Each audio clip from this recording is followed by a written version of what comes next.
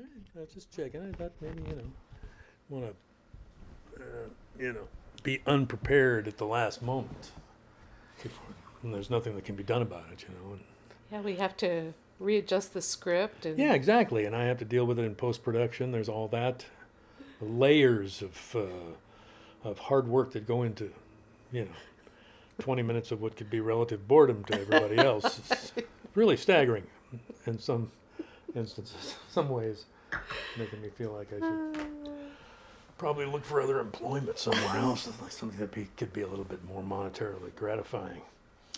In the meantime, it's 8:49 a.m. Saturday, July the 17th, 2021. I'm Bill. I'm Diane. It's the Bill and Diane Show.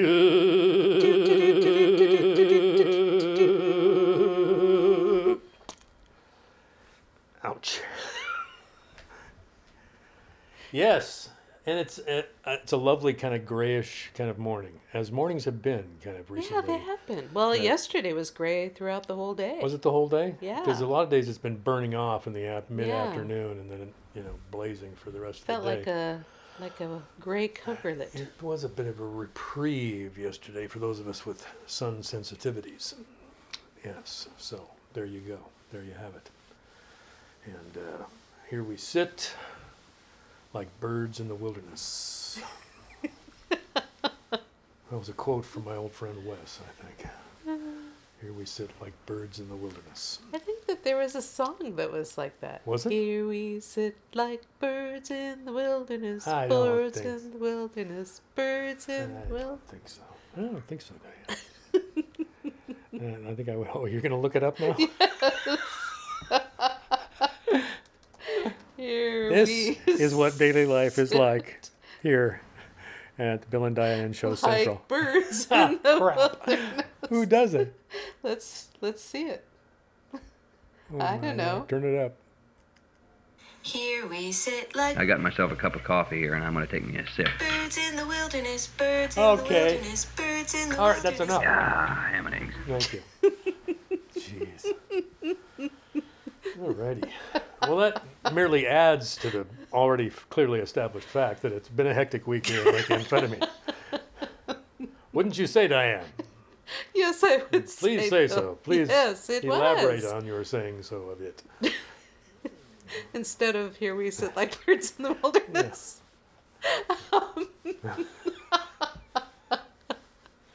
That's good. That's great. Okay. Well, I wasn't quoting my old friend Wes then, although I may have heard it first from him. Yes. Yeah. It was the climax of all my hard work. Oh, your job, yes. Yeah, my job was quite frenetic this week. And now, after this week, it's going to drop precipitously. Right. And I'm going to be very happy for that because it's just been too much for too long.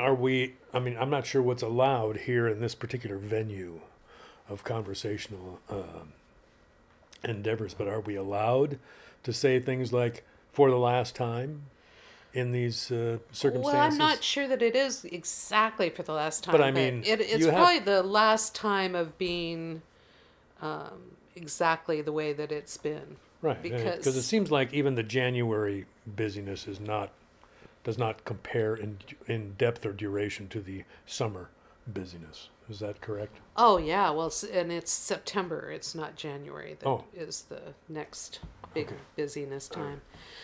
But still. Yeah, I don't think that it'll ever be quite the same again because even I'll be retired by the next. So by July 17th of next year, you will be retired.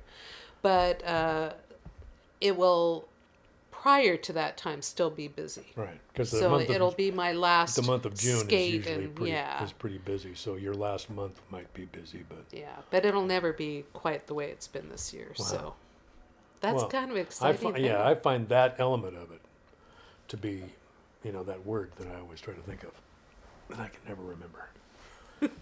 It is. Shush. It is archetypal. Archetypal. Yes. It has an archetypal element to it because it is a passage. And I don't know. a lot of changes are coming down the pike in our lives in this next passage, and it's the perfectly appropriate changes that one makes at this time of life and stuff like that. But this is new territory for us, and it's interesting to be with someone, and I'm speaking here to the audience more than to my wife, with someone like my wife, who actually thinks about this kind of stuff ahead of time instead of just kind of letting it happen to them, which would probably have been, if I was, left to my own devices, would have been a lot more like that had I not benefited from the influence of the Diane Schulstad metric. Because having lived amidst this level of organizational skill and art for 13 years plus, I can say that some of that cool stuff is starting to rub off on me, and it's enabling me to do some things in my life for my family that I would not have probably even known how to do were it not for somebody like Diane. Just showing me that it's possible. So anyway, that's kind of my contribution at this point. Now back to you, Diane. I have no more to say about that except that it is an odd feeling to think this, and I've had this feeling at various times in my working life, as everyone has, that you're either leaving a job or there's an aspect of your job that you won't be doing any longer, and all of a sudden you think, oh my gosh, I'm never going to have to do this particularly difficult thing again. Yeah. Or maybe this not so difficult thing that you've kind of enjoyed doing. Right. Well, I've enjoyed all of my job.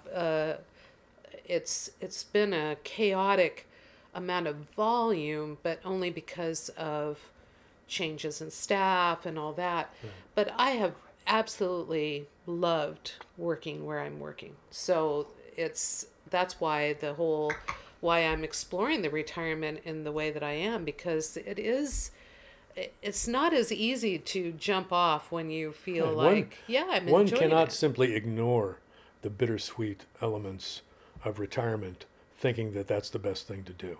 Yeah. I think it's a better thing to do to be in it and feel it, because then it's not hanging around on you after the fact, And I think that this is all made more pleasant for me by the fact that I am planning to work still, but just at a lower level of percentage. And that makes me feel happy, Yeah. Feel like, because there's a certain problem-solving aspect of my particular job that I absolutely adore.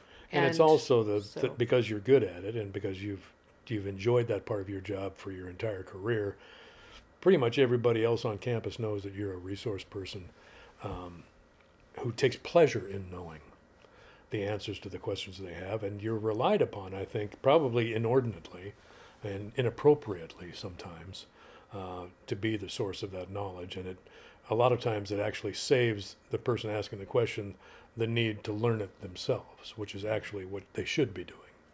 So there's, Yeah, but that's always the case in life. And I just feel like I've enjoyed my time, and it's strange to be thinking about this countdown in a way, because unlike some people, I've never set up a retirement calendar and had the days ticking by and all that. Some people have been doing that for 5 years, that they hate their jobs so much, but that is not. Or that they just are looking forward to retirement so much. A lot of people, I think, it's just they're eager because they've got idea. They know what they want to do. Oh, yeah, that's true. For the people who want to travel and do all these things like that, there's an anticipation, I think, that builds up that causes them to do that countdown thing. Well, I have known people who really hated their job that much that they just were like, oh God, when can I be out of here? Right.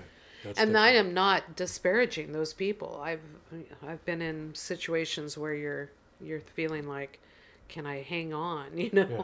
Really, am I supposed to spend the rest of my career doing this? Yeah. I don't think so.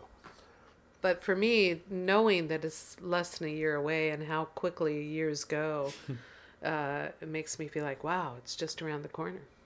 Yeah. So, Anyway, so that was my hectic work week, which is never interesting for me to talk about, although the week is always interesting for me to live through. But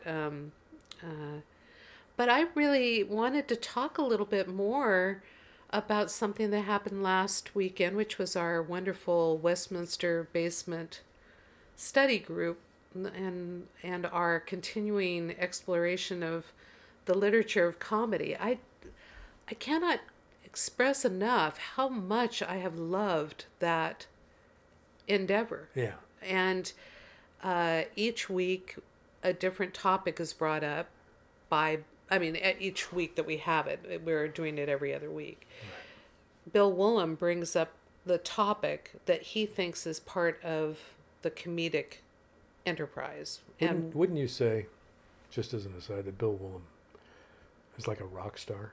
Oh, gosh, yes. Yeah, okay. Because he's always been that way, that kind of person in my life. And he's one of those people that you're just amazed. I get to be friends with this guy. I get to ask him questions and have him provide answers that are this, thought-provoking quite frankly, just the fact that you have been speaking about his instruction ever since I've known you, and then we were able to go to these various things with Bill, particularly the Ashland Shakespeare Festival. And he did not attend the plays. He just came down for the conversation and to hang out with us and to cook for us and, talk about the plays. I just thought... And that was one of the most incredible... It was like having... when you are able to talk to somebody whose passion is literature and Shakespeare and various things, and you have the opportunity to talk to them about their passion and just let them rip on it. Yeah. It's just the most incredible experience. It's wonderful.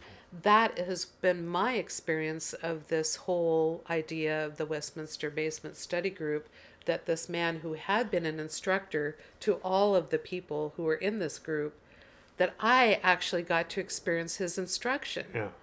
And that comedic literature, how long have we been doing it? It's been like 8, maybe? I don't know. He has had a different topic for every time, and every time we continue to talk about it for the rest of the time until the next experience. I know. And talk about your auditing a class and stuff like that, and getting more education in our dotage. This is a very rich experience, and it's wonderful because it's Bill's milieu, and he loves it at least as much as we do. And so one of the things that was always so powerful about him as an instructor is his own passion. He's one of those teachers where you can see it. And, from the minute he walks in the classroom, he loves what he's doing, and he loves the subject matter, and he loves a chance to not just share his knowledge, but to gain knowledge himself, and by interacting with people about it. And I think that's always been one of the values of his teaching style, is it's very interactive. And he's not the guy who stood in front of the class and delivered a lecture.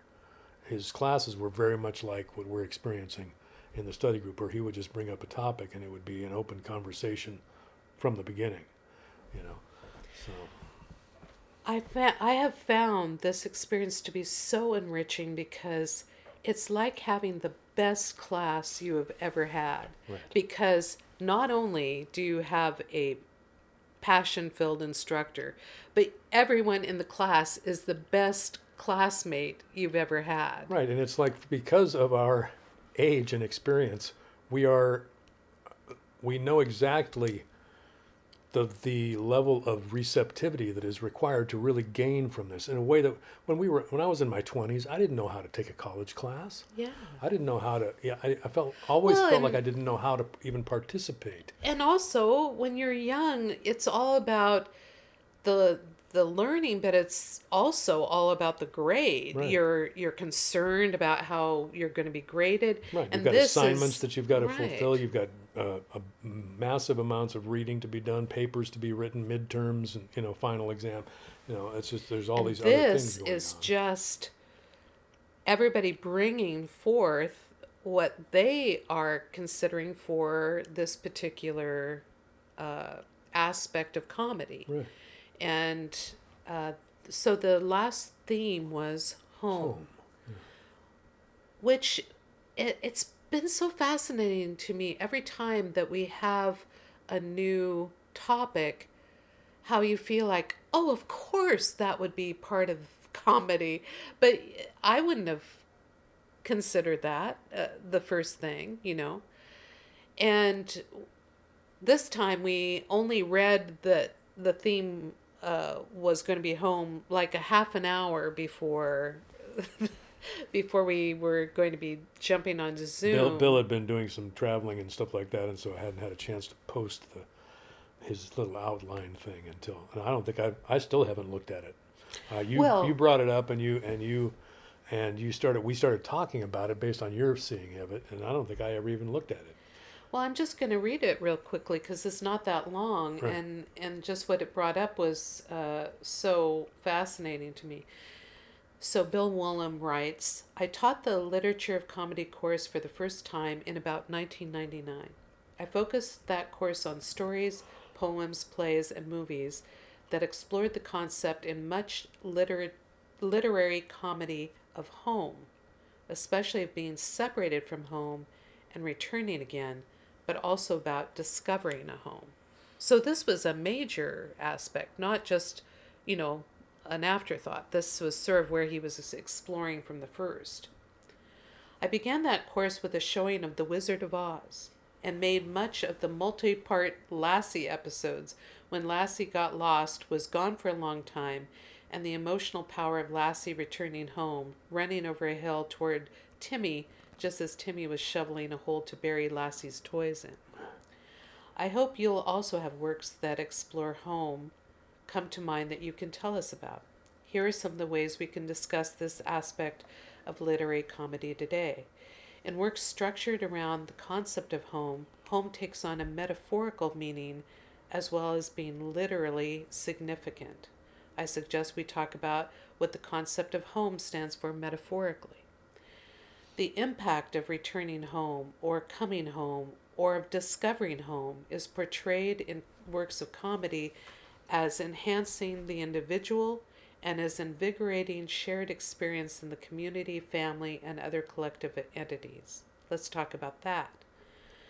Another way of thinking about this, often the return home or the arriving home marks a point in time when what was broken is made whole. Do you share my view that this is the promise of working with a therapist?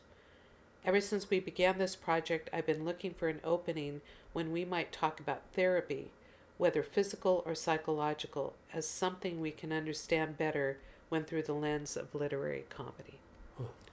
So I found that immediately sparking, and the first thing that came to my mind for home was specifically, it could have been any of the Little Women representations, either the book or the other movies, but specifically the one that was directed and acted in by Greta Gerwig. Yeah.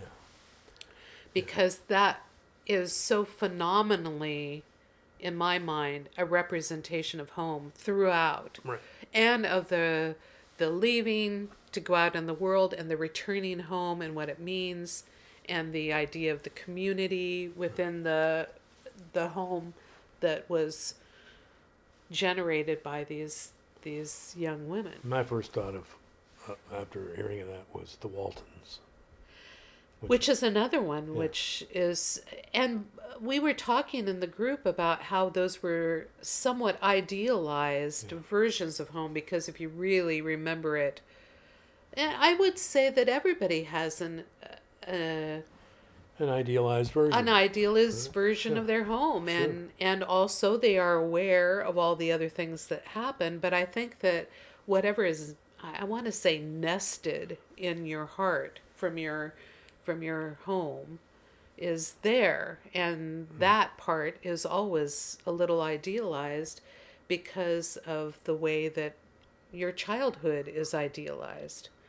Because when I really think about my childhood, I had a lot of fear, and that was the time in my life where you first experience anxiety, and the anxiety is almost overwhelming because you don't have the adult sense that this is just part of life. It's going to come in waves of anxiety and the recession of anxiety. You're never going to experience it all the time. That's really what childhood is a series of first feelings. And so if you're lucky and fortunate, like you and I were, there's a foundation of safety that makes all those other things manageable. That's right. When you listen to people talk about how children need to be told fairy stories, the reason that there are scary elements to these fairy stories is that children need to know what it feels like to be afraid. Yeah. Because they just need to know it so that it doesn't overwhelm them later in life. And I think they actually look for it. I did when I was a kid. One of my favorite series. Because there's something about feeling that in your body that is kind of, it's in a certain way enlivening, because it lights up parts of your body that aren't normally lit up. Right. So it's almost like a kind of a drug as a child, because it's such a new experience. And wait, let's try that again. Wait, I didn't quite get it. If you have the safety, then you can try these things on in a way that incorporates them into your psyche in a healthy way, I think. When I think about my own childhood, we had certain routines that made me feel safe, like bath time and reading before you went to bed, and all these things that gave me a sense of safety in my home. But also there was so much love within our home, whatever the disagreements or issues that came up, that I always felt and represented in one of my collages about my mom, because my collage about my mom is actually named Home, because in my mind, my parents became home since we moved around so much. I didn't really always feel a physical place of being home, but I always felt this feeling that I associate with being home. Yeah. And it's interesting because one of the things that I did not bring up during our multi-layered conversation, because there were so many points of reference about home, was the fact that I think that home is where you feel like you can be yourself. For example, you're not always getting gussied up to go out and approach the world, which is what I do anyway. I present a different person out in the world physically than I do when I'm at home. I feel like I can just go around in a shirt that is not, that has some stains on it, or as I'm wearing right now. I'm not wearing pants right now. It's another example. And, he's lying, everybody. He's lying. He's wearing pants. I'm wearing pants. But what I mean is you can be a different... Yeah. You can just be yourself. That's the safety. Yeah. That's what I think is this. What I mean when I say safety, home represents an offstage version of us. That's one of the comforts of home. So, And I've thought a lot about that in all the many expressions that make yourself at home. Like if you go to somebody's home and they say, make yourself at home, they are basically inviting you to kick off your shoes, slump in your chair, don't worry about how you're appearing. I really feel like it's so interesting, when he's saying metaphors that come about home, and why it was so represented by the Little Women clip that I showed, which was a specific scene in the movie about Christmas. And I just, the chatter of the sisters, their rough and tumble, their little spats, and yet the encompassing love that they all experience, the hearth having a fire in the hearth, the food on the table, it's all things that represent safety. Right. Now, if you were not having that when you were a child, then your recollection of home may not be as idealized as ours was. Right, or it may be represented in something, geographic or something, the setting, the environment, rather than the human interaction element of it. But there's usually there's something that calls a person back in later life. You always think about, I'm amazed or have been amazed when the families gathered around the Thanksgiving table. That is a set of feelings that are happening in the moment that only happen in that time. And we never get enough time to really settle into that when everybody's together kind of feeling and react to it in any kind of real way. But it's always, there's just a registering of emotion and conflict, whatever, just this kind of kaleidoscope of emotions that you don't feel at any other time except when you're together with your family.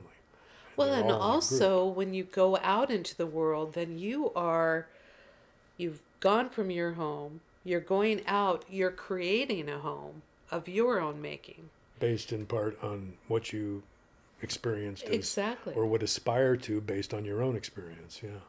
And then you're bringing the elements, the people that you have created your own home around back to your home, and that's an interesting facet of home as well. Yeah. But yeah, I feel there's always so much more in these sessions with Bill. There's way more than we have time to talk about. Oh man! Because he brought up one of my songs as an example of home, and then I was thinking about, part of what I was thinking about is the interaction I'm having with my mom and my sister right now, and trying to do some things on my mom's behalf.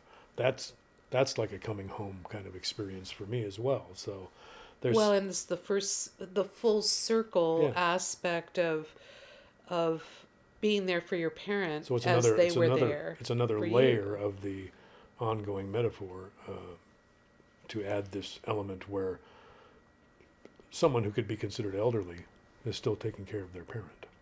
Yeah. On some level, So I sent a short clip to Alice yesterday, and I said, it's weird for me to think about being a 63-year-old man and still wanting to be a good son to my mom. Oh, I think you always do. Yeah, I know, but it's just an odd thing. I don't think it ever leaves you that you want to be. But you never envision being in your 60s and still doing it. Yeah. Still trying to please your parents, So that was just something that was registering to me yesterday when I I definitely was trying to please my mom till the end. And there is, out of all the times in your life that you feel like you get a chance to be a good child, right, it's this time because but you don't see it coming. You don't see it coming. And because all of a sudden you've got this way that you can pay just a little minuscule amount back, and it's so minuscule compared to what your parent has done, but you still feel like this is my chance. Yeah, well, it's because you can do something. Well, you then do the thing, even if it's just a little thing.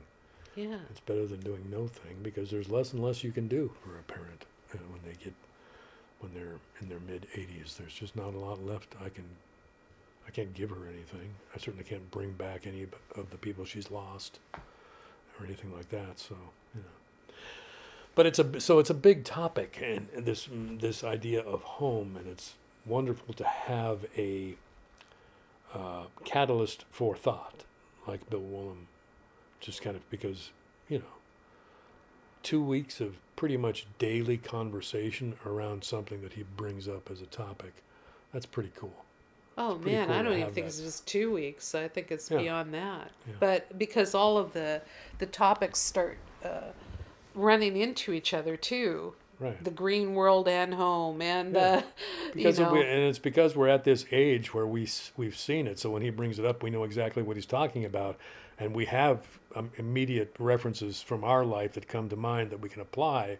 When you're 20 years old, you don't have any of that to draw on. Right. You know, so it's seems like the opportunity to learn is so much more relaxed, and by virtue of that, so much more enlivening and effective at this period of life than I ever felt when I was taking classes from Bill Willem back in Whitworth. Well, and it's just been such a privilege for me to Oh, yeah. experience this because I had, I don't know, maybe 5 or 6 professors who really had the passion and shared it with me, and they are enshrined in my memory in a very vaulted way because they ignited passion within me. I will still remember to the rest of my days when Paul Reichstad, who is now gone, I just looked him up the other day. I thought, I wonder if Paul Reichstad is still alive. He would be old now, and he is not. He died a little while ago. And I just was thinking, he was the initiator of my passion for literature, and even the reason why I went into English as a major, because I was majoring in psychology and I was taking all these courses by him because he was so wonderful. And I would be walking with him somewhere and he'd say, "Are you an English literature major? You've been taking a lot of classes, you know?" And I said, "No, I'm a psych major." And he was the one who said, "Well, why don't you double major in because you certainly have been taking all the required classes." Yeah. And I just feel like those people in your life who ignite the passion within you, and they had the passion to such a burning brightness that they actually could affect you with their because for me, I always had the interest. Right. But to have it, that's why I say it's like it goes to this greater degree. That's why I think of pole vaulting. You Yeah, know, yeah. you're going over the original bar that you had set, and those people helped do that for me. And David Seal, who is my modern poetry teacher, who Paul Reichstad had told me about, and there were some other instructors in other disciplines too that really had that ability to really interest you to such an extent. Oh yeah.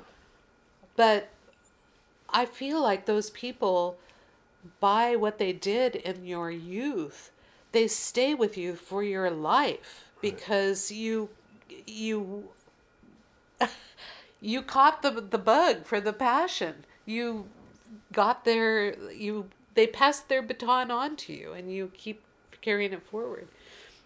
The interesting thing is that in my work groups, I've always had some, and it's always a young man. It's so interesting. I've always had some young men who are interested in philosophy, and for some reason they share it with me. I'm having another experience of that nature with my work group now. Chris Crawford had been that, and then he left our group, and then this new colleague of mine, Socorro, he had mentioned something about philosophy in our he just because he had a representation behind his Zoom meeting of this universe type of photo, and he just mentioned, "Well, I've been reading some philosophy lately, and I thought I'd do this." And so I wrote to him and I said, "Just interested, what philosophy are you engaged in right now?" And he said Alan Watts. And I was saying, oh my gosh. And so then I said, Alan Watts is one of my guys too. And so I started telling him about Joseph Campbell. He had never heard of Joseph Campbell. And I felt like, oh, here you go. Wow. There you go. It's pretty exciting to be able to be a person who keeps that chain of information going. Yeah.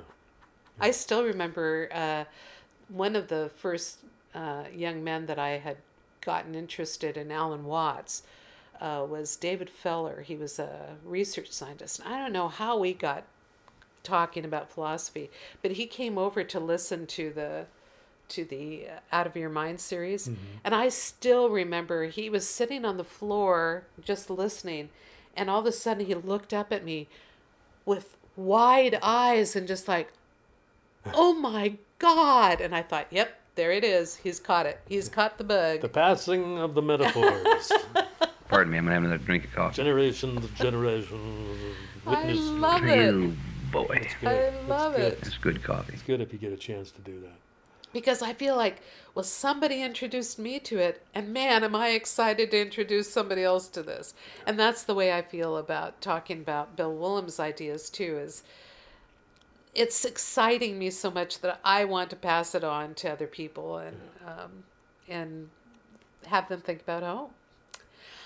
One of the things that I thought about immediately when he brought up the topic was Kat's song Home. Yeah.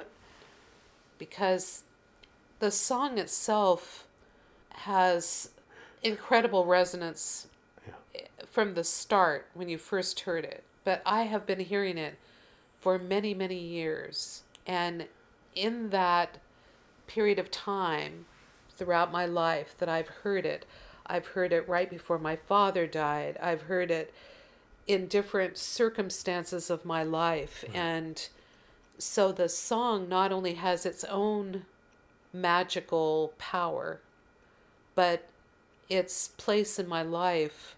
It's one of the ongoing metaphors in your life. I mean, it feeds one of the ongoing metaphors.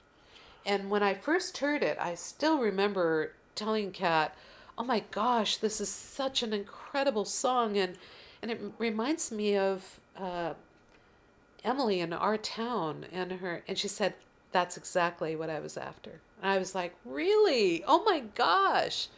And I have had that experience. In fact, Bill Willim said that was his experience of it too. Yeah. So that immediately came to my mind, not only from the power of the song, but the place that it has held in my life over many, many years, and how differently I saw that song at various times. Yeah. And the times when I was just weeping because my father was dying, or the times where it just makes me think about the joys of that experience and how she encapsulated it so well in such a brief. It's really maddening. Truly, it's just one of the great difficulties of my life, having to deal with an artist at that level of not only familiarity but genius. She's just so good, and it's a representation of just universal expression couched in some tiny little specific lines. Because of where they take you, what they trigger in you, with each line coming, it's just extraordinary. Well, and the reason I particularly love this song is because she doesn't skirt over the fact that there are difficulties too. Right. You know, what are you going to remember? You know, and how are you going to deal with it? Right. And I just and the difficulties love do not affect, on some level, the yearning to return. Right. Because even the difficulties are familiar, and they may not have been recognized as difficulties when you were experiencing them, only in retrospect. But even with that, it's sort of like that was what made you who you are. Right. The microcosm of the world that was represented in your family. And you also, if you've lived long enough to create your own home, you've seen those difficulties revisit your world because you carry them with you. That's right. And you understand that there is a continuum here that contains all the good and the bad together, that you carry on whether you intend to or not. You know, it's just part of what you carry. So it's a big ass topic. It is. And the other song you picked out is one that has been in my world.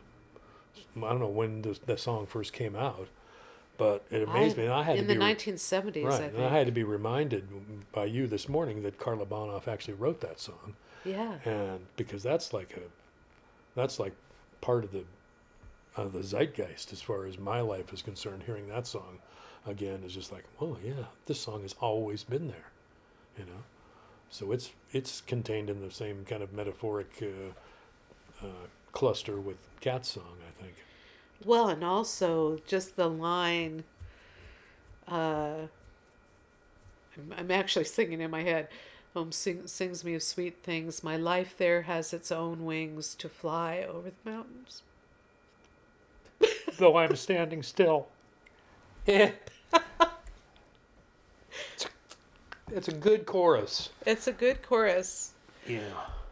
And obviously resonates with us folks who Not me, easily but you, get yeah. emotionally overwrought. Well, I was only getting that way because you were, you know. Oh, yeah. Not because... Anyway. Yeah. But it's a pleasure to have these ideas sparking your weeks. And certainly our conversations are always joyfully centered on these wonderful ideas. So I'm very happy that we have this experience of conversation.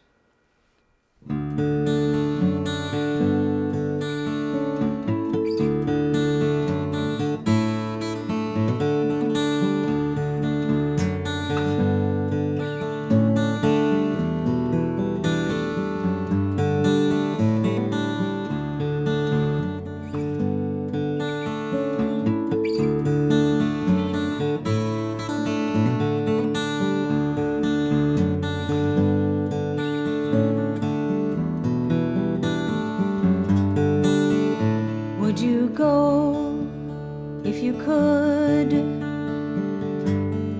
back over years long past, to a house that stood by gray water on green grass, and the age you are, your folks were then, the kitchen table was level with your chin. If someone gave you the power, would you go home?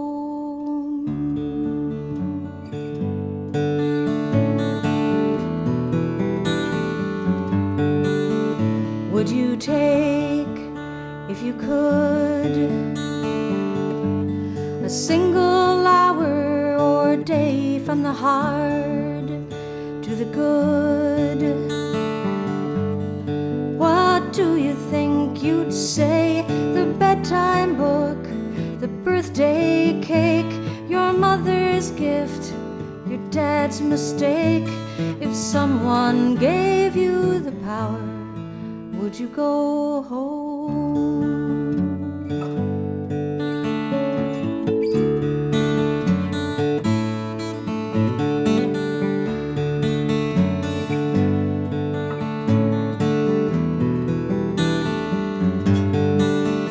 Would you find, if you could, who might have dropped the ball? Was it blows or words? And who let the first one fall? If you had the chance to get revenge, would you take the sword or make amends? If someone gave you the power,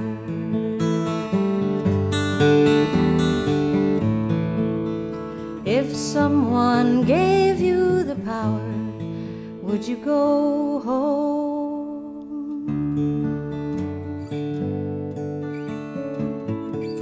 Home, home.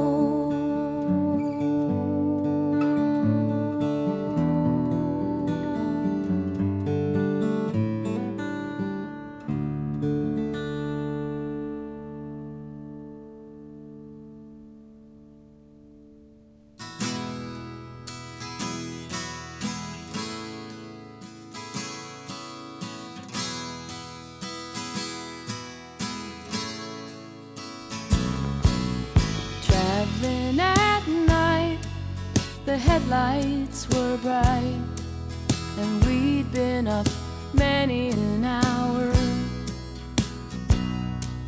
And all through my brain came the refrain of home and its warm and fire. And home sings me of sweet things. My life there has its own wings to fly over the mountain. Though I'm standing still,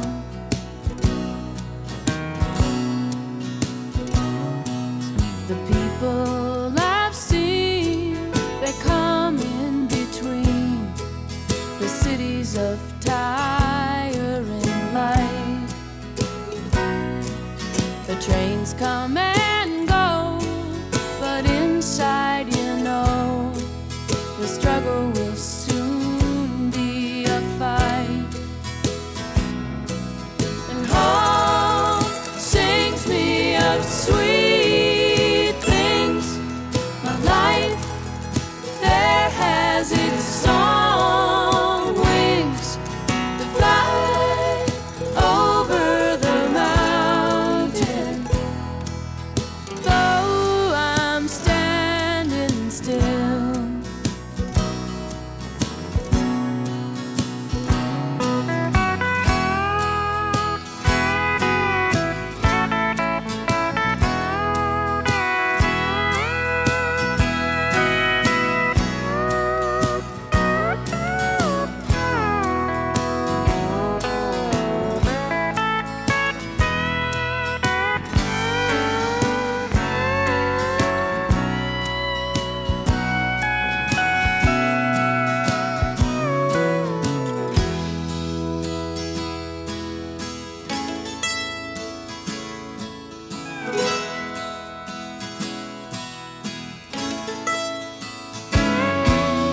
traveling at night, the headlights were bright, but soon the sun came through the trees. Around the next bend, the flowers will send the sweet scent of home.